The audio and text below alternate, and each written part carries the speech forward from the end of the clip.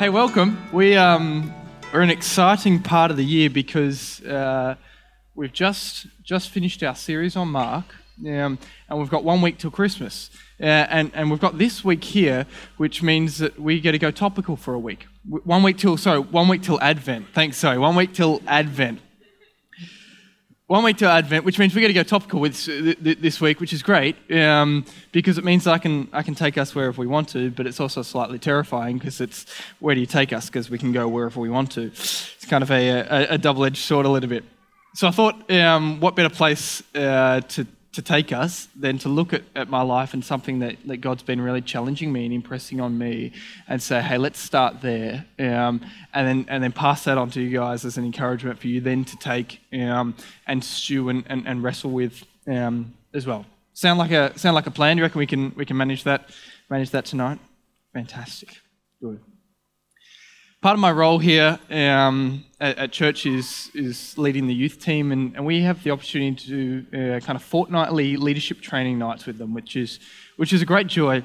We had Ollie, our campus pastor, with us 2 weeks ago, a week and a half ago, and he was running us through a session. The session went for an hour, and Ollie asked 2 questions. I thought, man, what a great session. 2 questions for an hour. Anyway, they were great questions. We're actually going to start with them tonight, and that was the start of this journey that I've been going on.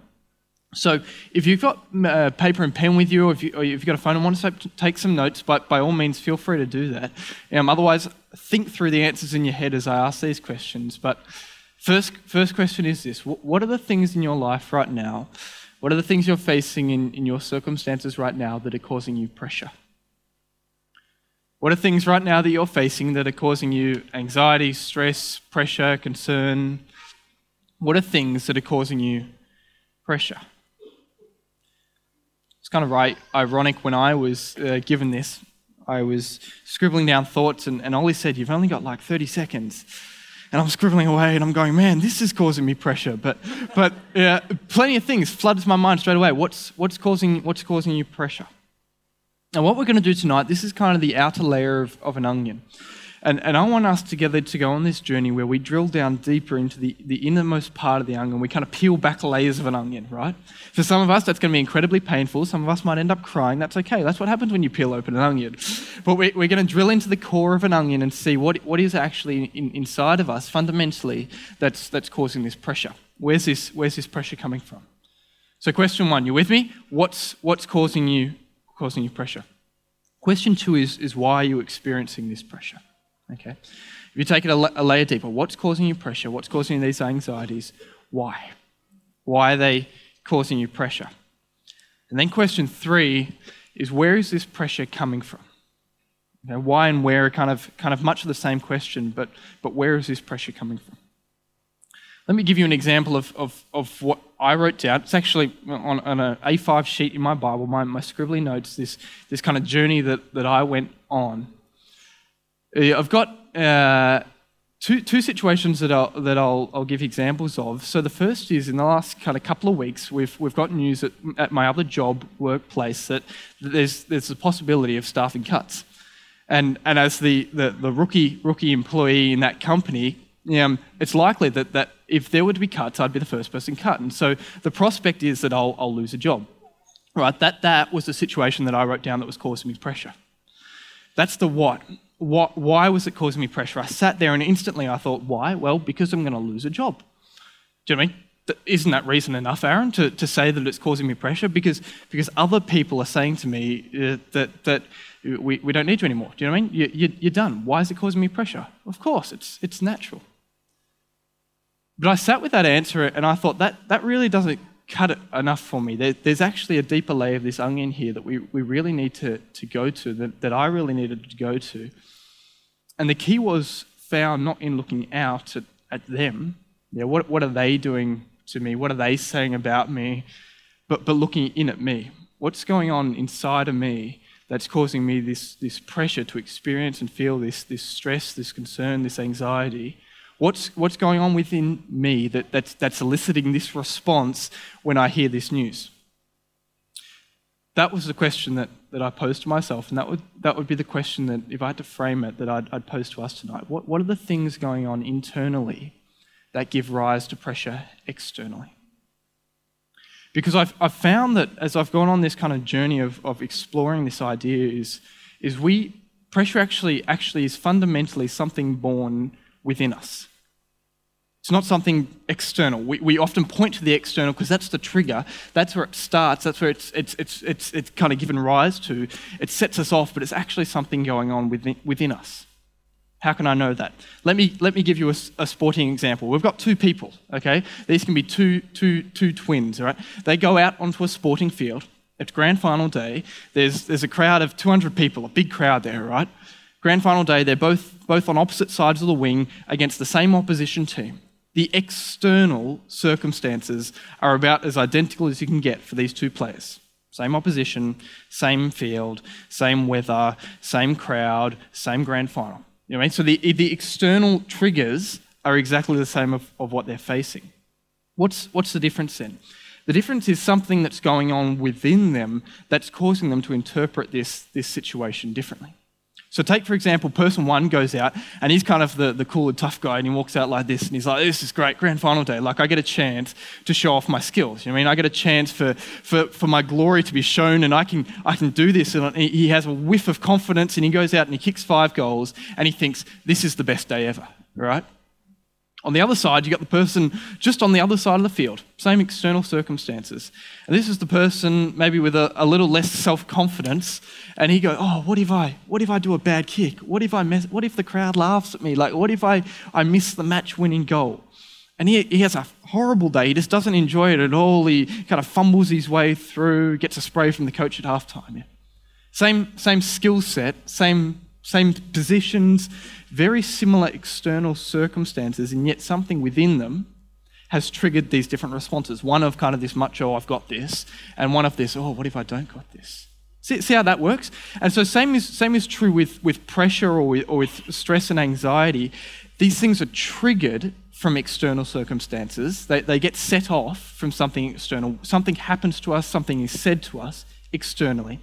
But it's actually something within our onion core, as it were, that is the fundamental issue. So what is that? Have you got some thoughts on your what? Have you got some thoughts on your why? Have you got some thoughts on your where? Where is it coming from? It's coming from deep in here, and what is that? For me, and I would suggest for many of us, if we were brave enough to actually refuse to point the finger externally and point the blame out there and actually look in, what I found when I did that was I was really grappling with this idea of control.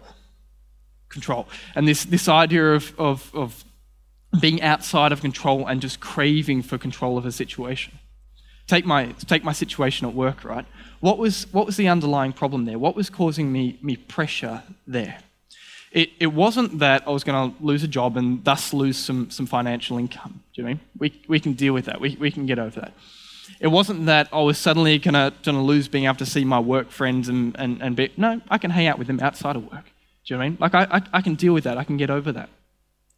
What was really getting to my head and causing me to stay up at night and just to think about it and to go through work kind of nervous, do I do something wrong? I don't want to do anything wrong, was the idea of the unknown, that my employment at this company was completely outside of my control. Yeah, one day they may come to me. I don't know when, I don't know what, I don't know how, I don't know why, and they'll say, well, you're done.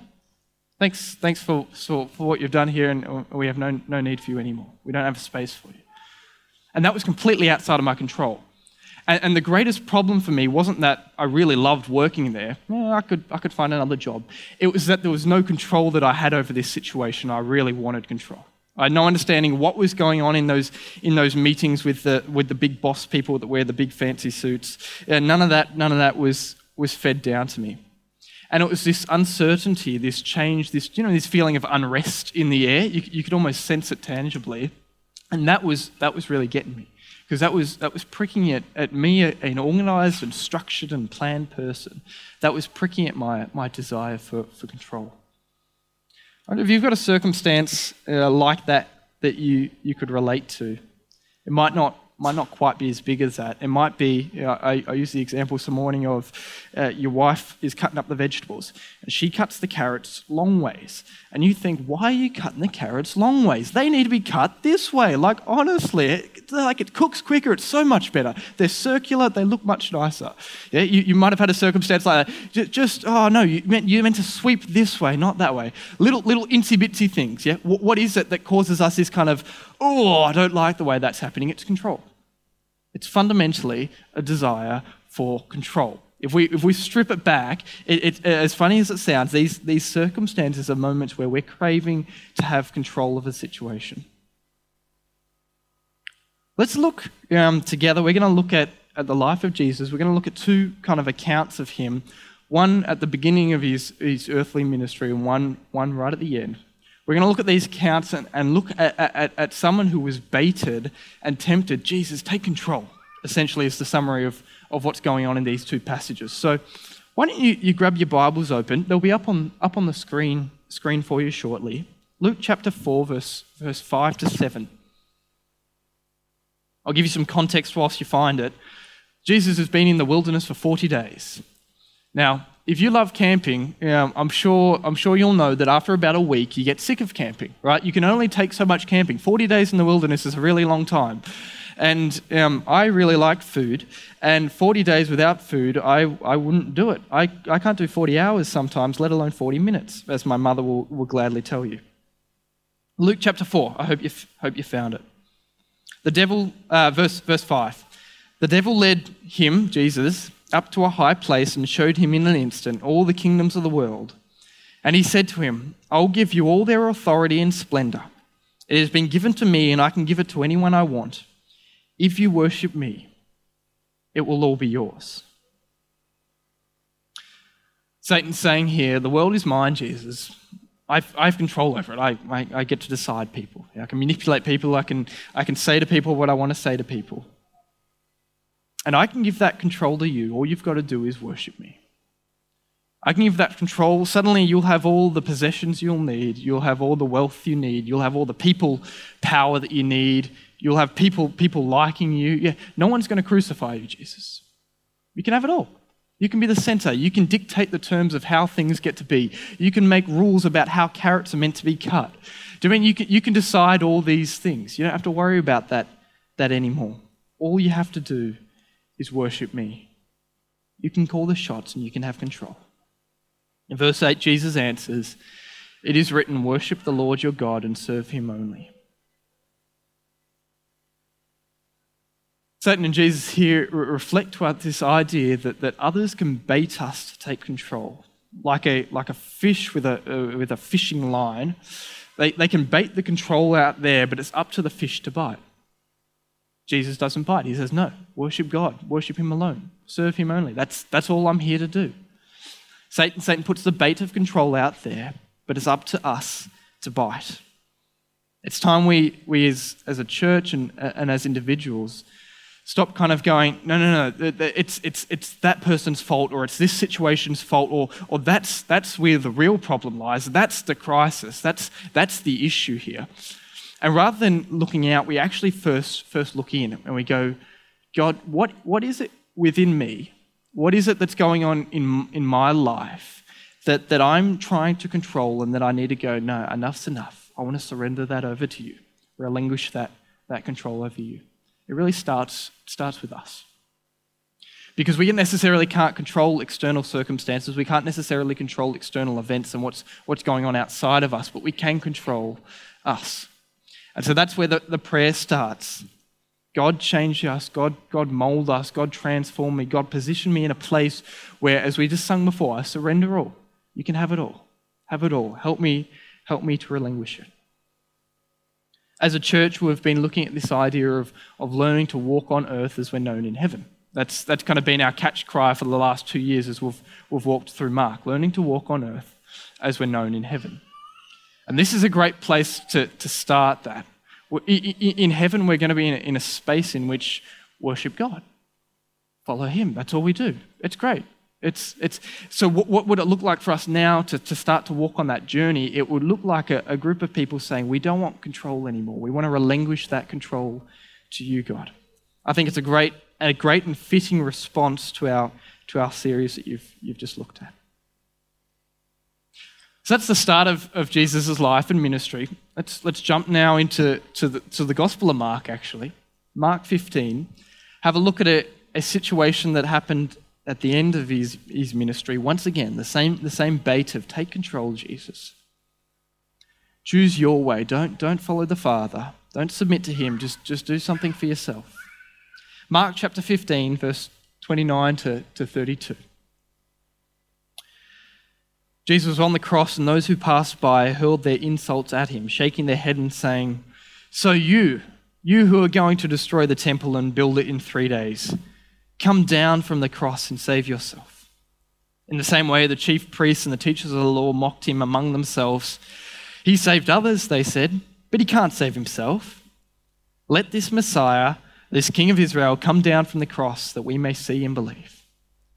Those crucified with him also heaped insults on him.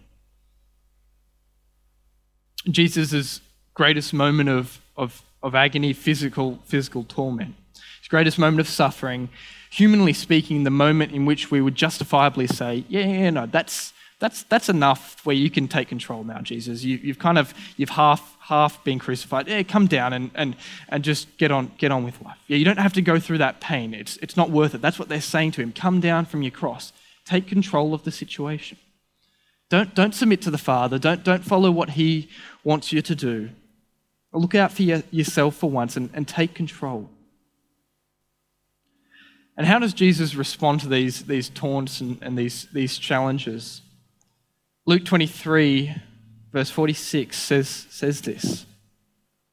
I want you to picture Jesus on the cross. These insults being hurled at him, accusations being thrown at him. They're saying, take control. And he stands there and he goes, "Father, into your hands I commit my spirit. Into your hands I entrust my spirit. I'm trusting in you. I'm following in you. I'm staying true to you. I'm willing to release control of my life totally, even to the point of death. You can have it all. You can have it all, Lord. I'm holding nothing back."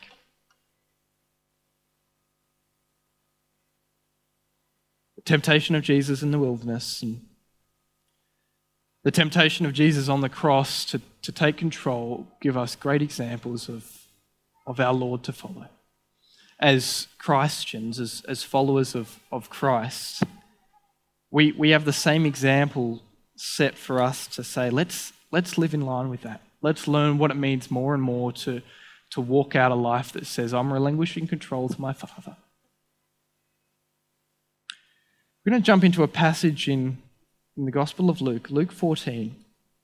This is quite a strong passage, but a beautiful passage. Luke 14, verse 25 to 33. I wonder as I read, what kind of stands out to you as I go through? Large crowds were traveling with Jesus, and turning to them, he said, "If anyone comes to me and does not hate father and mother, wife and children, brother and sisters, yet even their own life, such a person cannot be my disciple. And whoever does not carry their cross and follow me cannot be my disciple. Suppose one of you wants to build a tower. Won't you first sit down and estimate the cost to see if you have enough money to complete it? For if you lay the foundations and are not able to finish it, everyone who sees it will ridicule you, saying, 'The person began to build and wasn't able to finish.' Or suppose a king is about to go to war against another king. Won't he first sit down and consider whether he is able, with 10,000 men, to oppose the one coming against him with 20,000? If he is not able, he will send a delegation while the others are still a long way off and ask for terms of peace. In the same way, those of you who do not give up everything you have cannot be my disciples." So it's a pretty strong passage, isn't it? This was the passage that really struck me that training night a couple of weeks back. Let me walk you through it. 3 kind of quick observations that build on each other. The first idea is Jesus calling for this idea of hate, and you're kind of going, what's going on there? I thought we're all about love. And absolutely. Absolutely. What's going on here is Jesus is saying, I want you as my followers to hate everything else in comparison to how much you love me. One author kind of put it as this. He talks about first loves and second loves, primary loves and secondary loves. I want your love for your mother, your father, your siblings, your children, your wife, even yourself. I want that love to be as an overflow from your love for me. As you experience love, we love because he first loves us. As we experience the love of Christ, I want that to be an overflow into your love for other people. Because that's the kind of love that when push comes to shove and those kind of people let you down, if it's an overflow of the love of God, that kind of love stays true. So that's the first observation to make here. The second is this statement, and I wonder if you picked this up and kind of caught yourself double reading it for a second. Whoever does not carry their cross and follow me cannot be my disciple. This is how Jesus defines discipleship. Whoever does not pick up their cross and follow me cannot be my disciple. It's an all-in statement that Jesus is calling for. He's saying there's no middle ground. I want all of you. I want you to throw all of you in. Why is that? This kind of a picture to explain it, picture carrying a cross, right? You've got the cross beams and the big beam going down the back. And if you're walking carrying the cross following Jesus, and you want to have your hands-on control at the same time, those two things can't work together. It takes two hands to carry a cross. It takes all of you to carry a cross and to follow Jesus. The moment we look to control a situation, we've taken our hands off the cross and the cross drops. Whoever wants to be my disciple must carry their cross. You can't hold anything else and take up to the cross to follow Jesus. It's a pretty high price that he puts on it. It's a pretty high and remarkable call.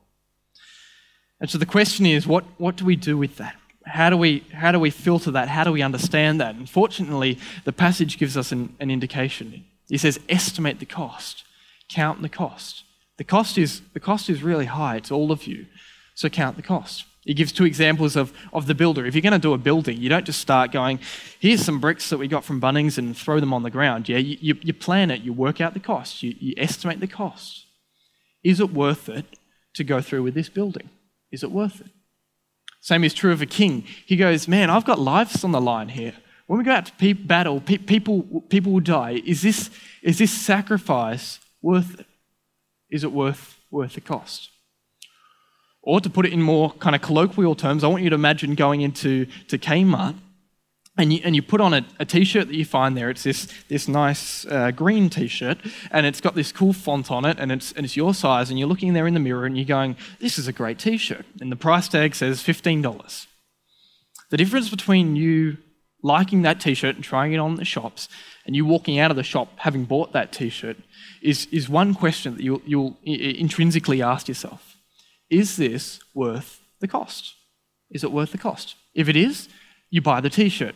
If it's not, you don't buy the t-shirt. Yeah? Is it worth the cost? It's exactly what Jesus is saying here. Am I worth the cost? Am I worthy of the cost? The cost is high. The cost is all of you.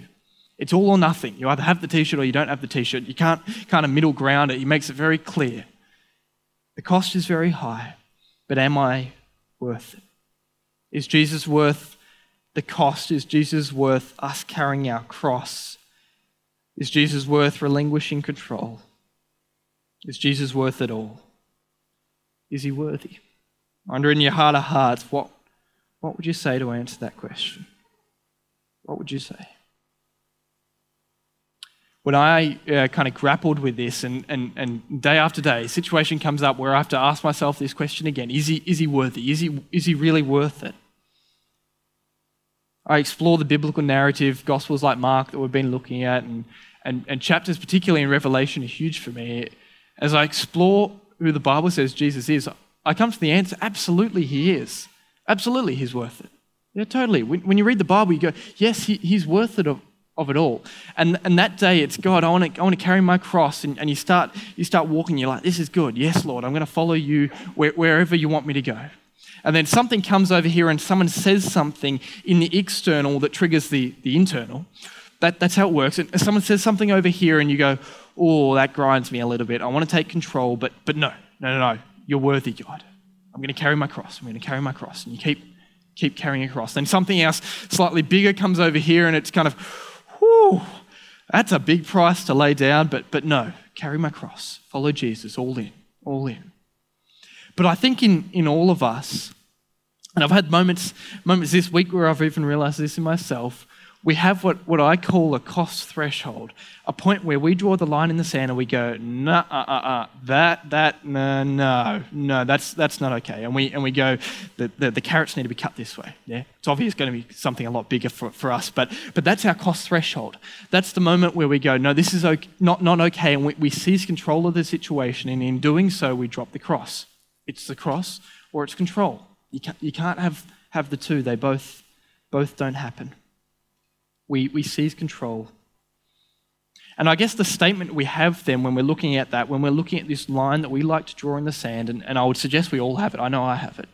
I have different areas where I draw the line and I'm going, God, point them out and help me fix them. I don't want to have them anymore. It's this statement of Jesus have all of me, but. Jesus have all of me, but not that, because that's too high of a cost and that's uncomfortable for me. That causes me pressure. That's outside. Oh, no, I want to control that area. Jesus have all of me, but. And he's saying here there's no buts.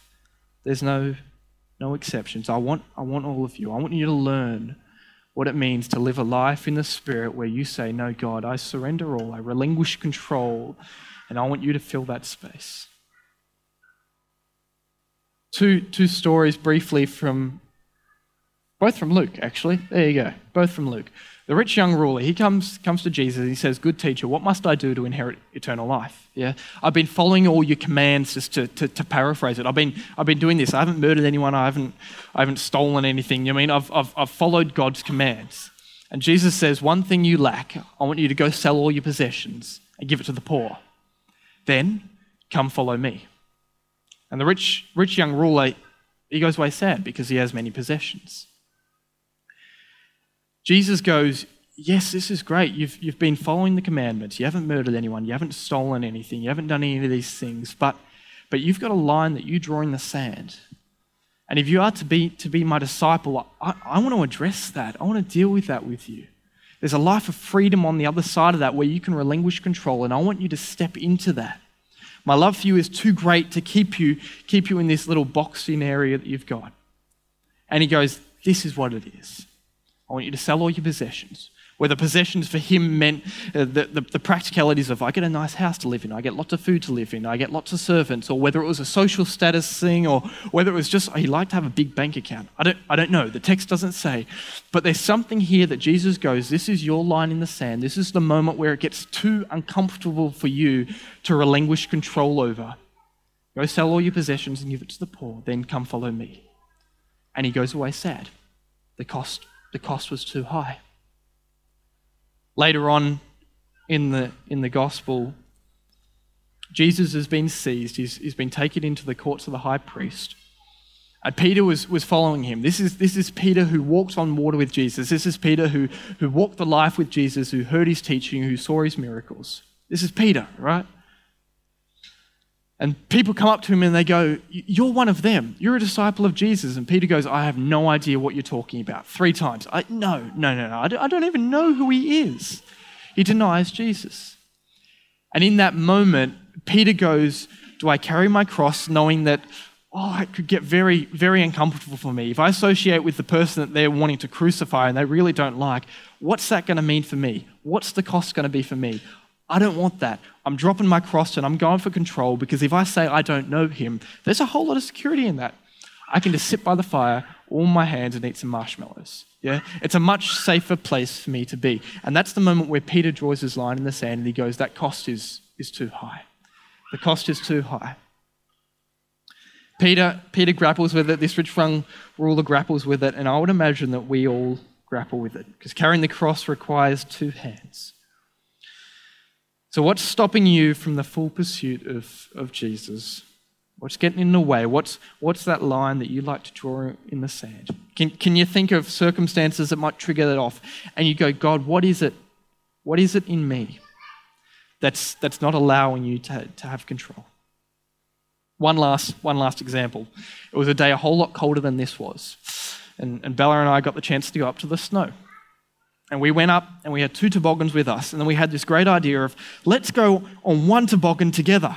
It was a great idea in my head until we sat down. And I sat there at the back of the toboggan, being the heavier person to kind of anchor it down. And I said, well, you're in the front.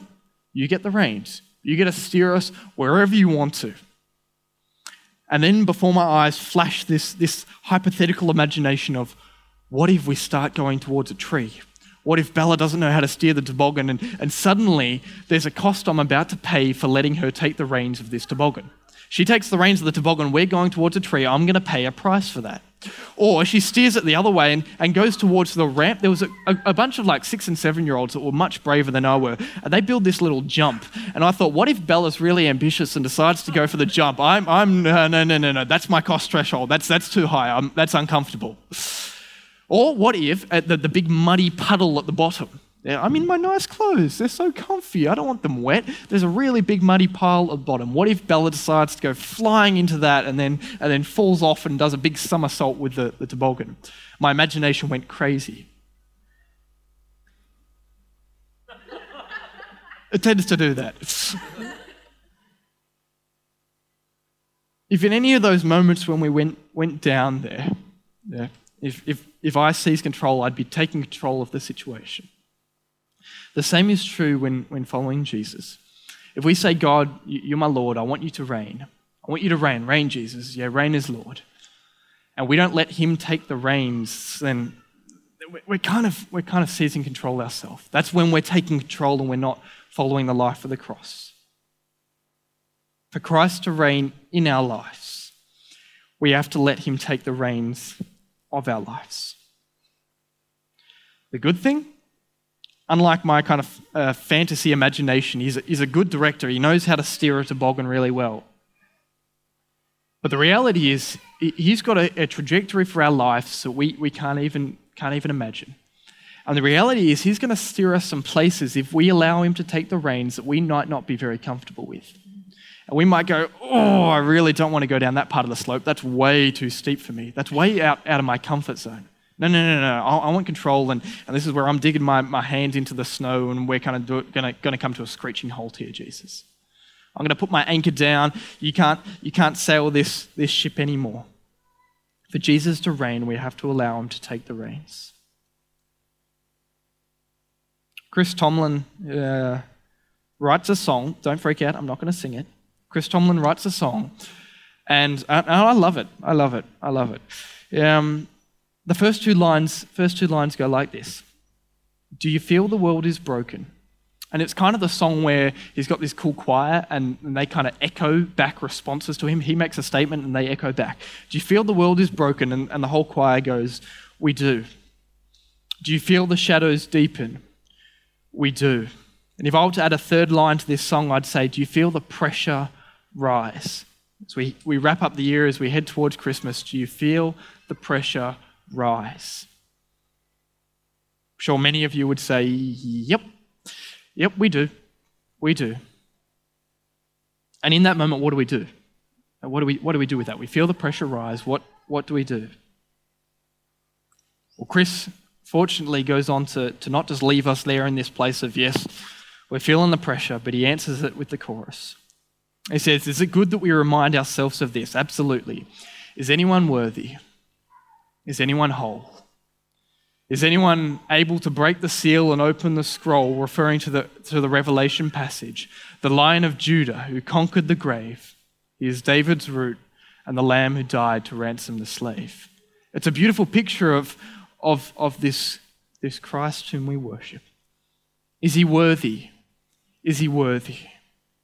Is he worthy of all blessing and honor and glory? Is he worthy of this? And if I were to add a line to the chorus, is he worthy of us, of our all? All in, no buts. And the response the song makes, I wonder if it aligns with the response that we'd love to make too. He is. He is. He is worthy. He is worthy of this. So the challenge then for us, what would it look like? What would it look like for us as individuals who make up a church to say, yes, he is worthy, even worthy of the cross. Yes, he is worthy no matter the cost. What would it look like? We've counted the cross and we said, yes, I'm committed to following Christ. And for us to say, just as Jesus did, Father, into your hands I'm wanting to entrust my spirit, day by day, moment by moment, as the pressures rise and the external situations want to trigger me and want to set me off, I go, no. It is well with my soul. There is something within me that I've relinquished control. And you can have that, Father. I'm trusting you as the ultimate director of my ship to reign and to lead me wherever you want us to. Father, day by day, moment by moment, I want to learn what it means to step more and more into the fullness of entrusting my spirit into your hands, no matter the cost, no matter how high. Let me take a moment to pray together and ponder these things.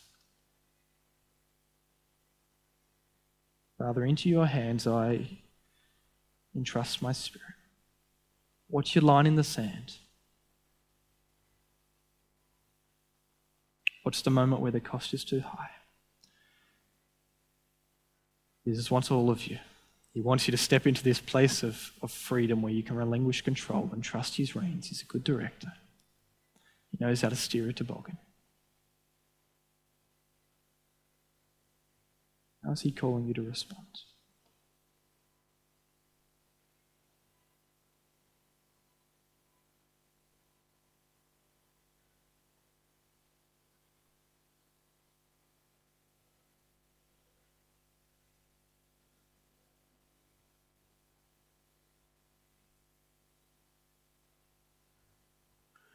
Jesus, I want to thank you. You're the good shepherd.